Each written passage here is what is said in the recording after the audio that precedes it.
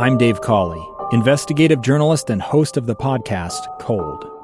In October of 1985, a woman named Sheree Warren left work at a busy Salt Lake City office to meet her estranged husband at a downtown auto dealership. She never made it home.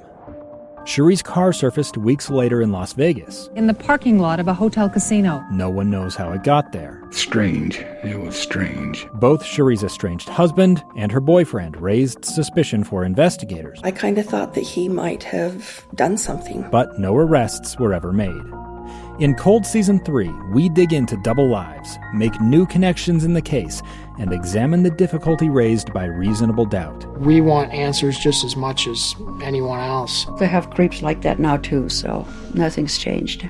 That's the new Cold Season 3, The Search for Sheree, now available anywhere you get your podcasts.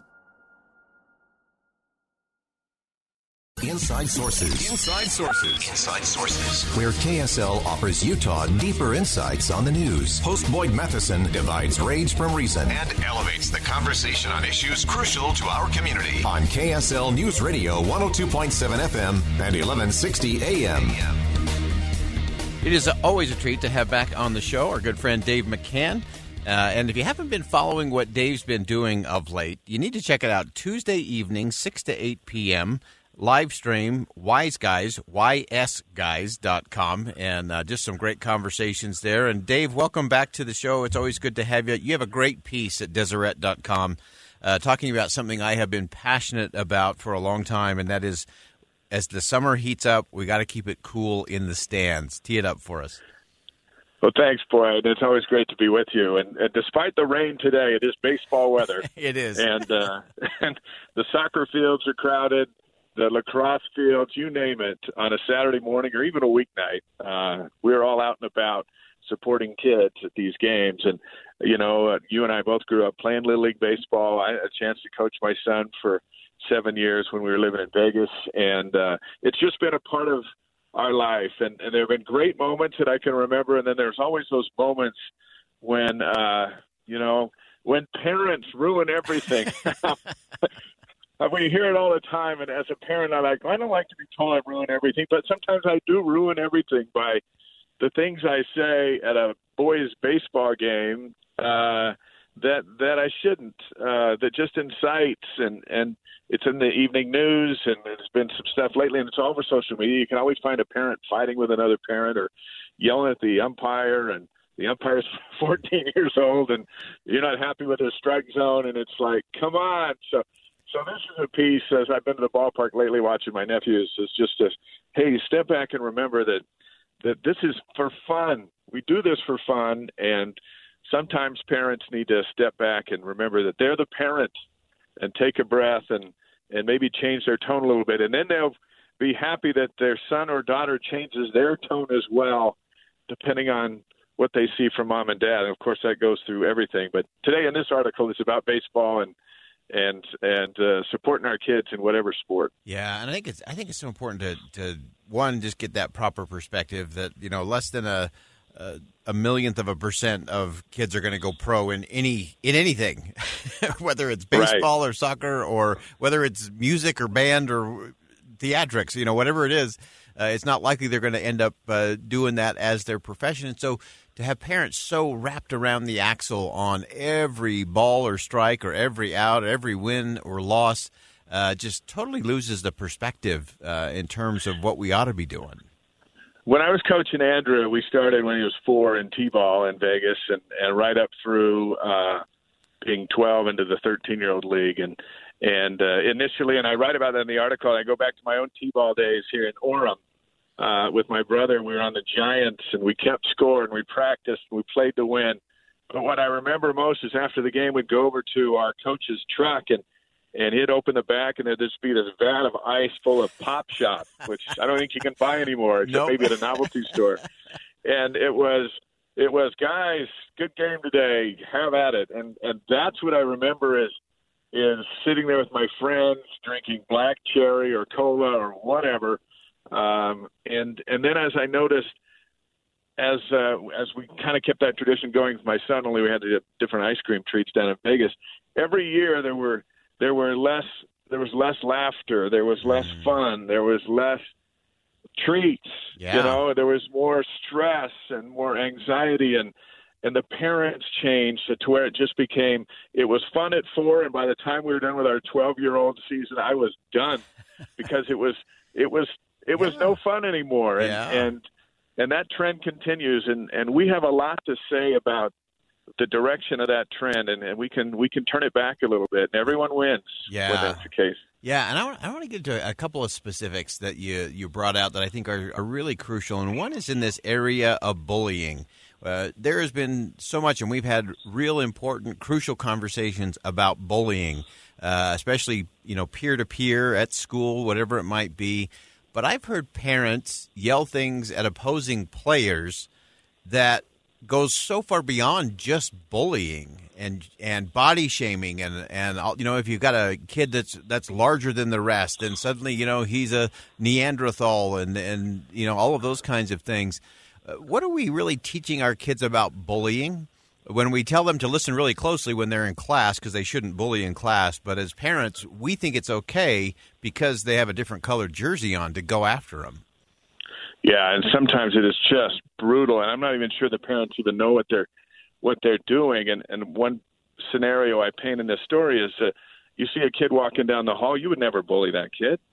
But if that kid's on the mound, you'll say some things that are aimed at destroying his confidence. Yeah. Just so your kid or your kid's teammates get a better pitch to hit. And there's nothing that makes me cringe more on a moment about a baseball game where it's quiet and a kid's coming up to the plate and some opposing parent yells, "Easy out." Easy out. Yep. And he might be an easy out. And I think they might have yelled that at me at a time or two. I might have turned around and said something back to him that got me in trouble. I'm not sure about that. But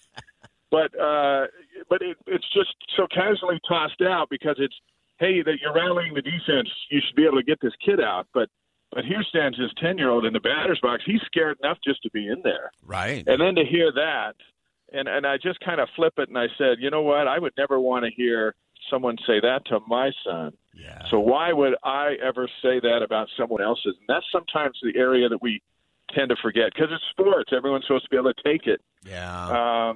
On the NBA Finals, we watch the Warriors and the Celtics, and the fans are right in the face of all these guys. And I've never understood that either. Yeah.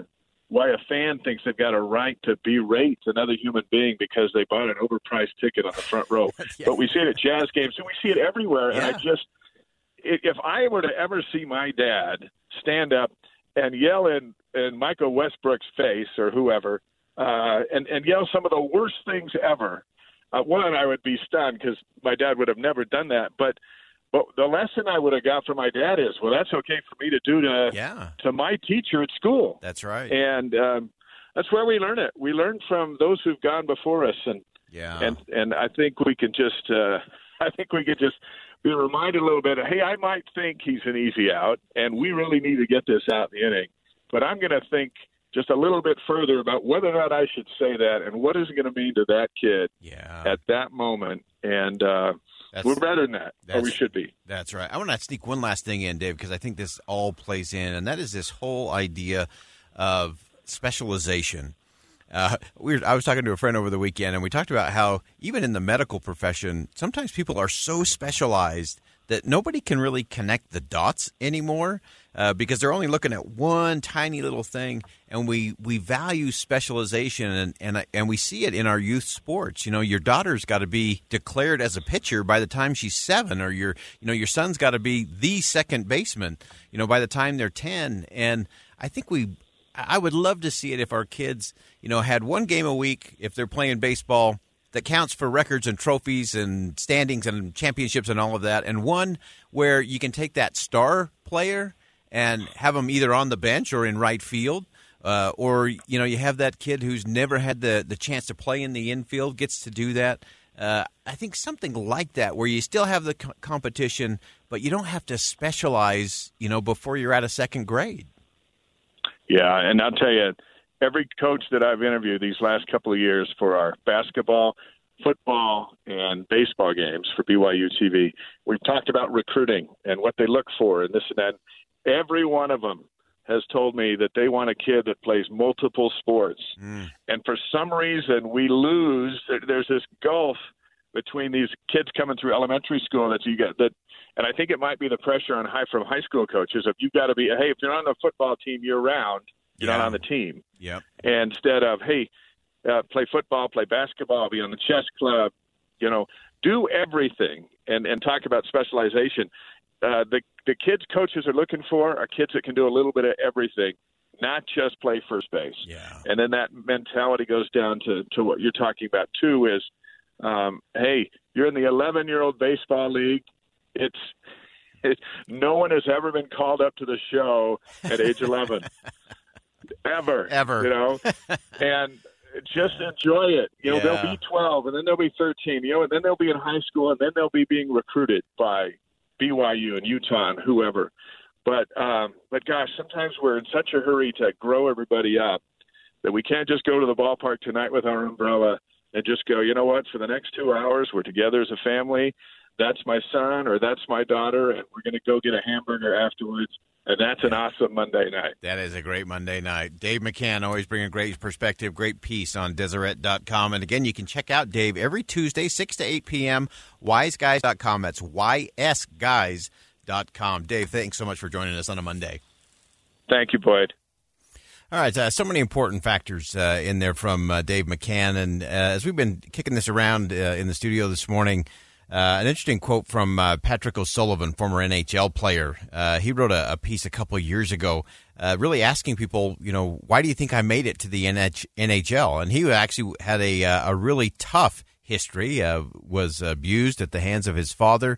And he said, it wasn't because of anything other than the fact that I loved hockey and I would go out there for hours and hours and hours with a stick and a ball and play because I was having fun, because I was a kid doing what kids do, and I loved it.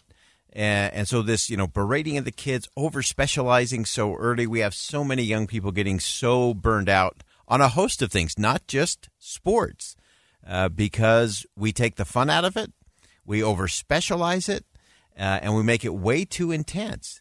Now, it's not that we all should be handing out trophies and having kumbaya moments. No, competition is good. You learn a lot from that. But I love the fact that that Dave said that in college, they're actually looking for people who didn't specialize, who played a number of sports or who did a number of different things to be a little more well-rounded.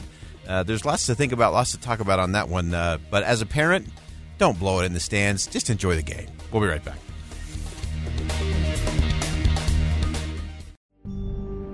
A gun in the face. Then all of a sudden they all kind of lined up. They pointed their guns at me. And this is the point where I thought, I'm going to die today.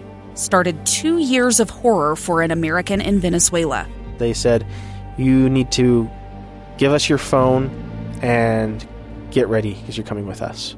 I'm Becky Bruce, and I spent a year researching and piecing together Josh and Tammy Holt's story about their ordeal in a notorious prison. That's when everything started to turn bad. We had another pound on the door. Boom, boom, boom. And there was the police once again. You can binge all of the episodes of Hope in Darkness on KSLPodcasts.com or wherever you get your podcasts.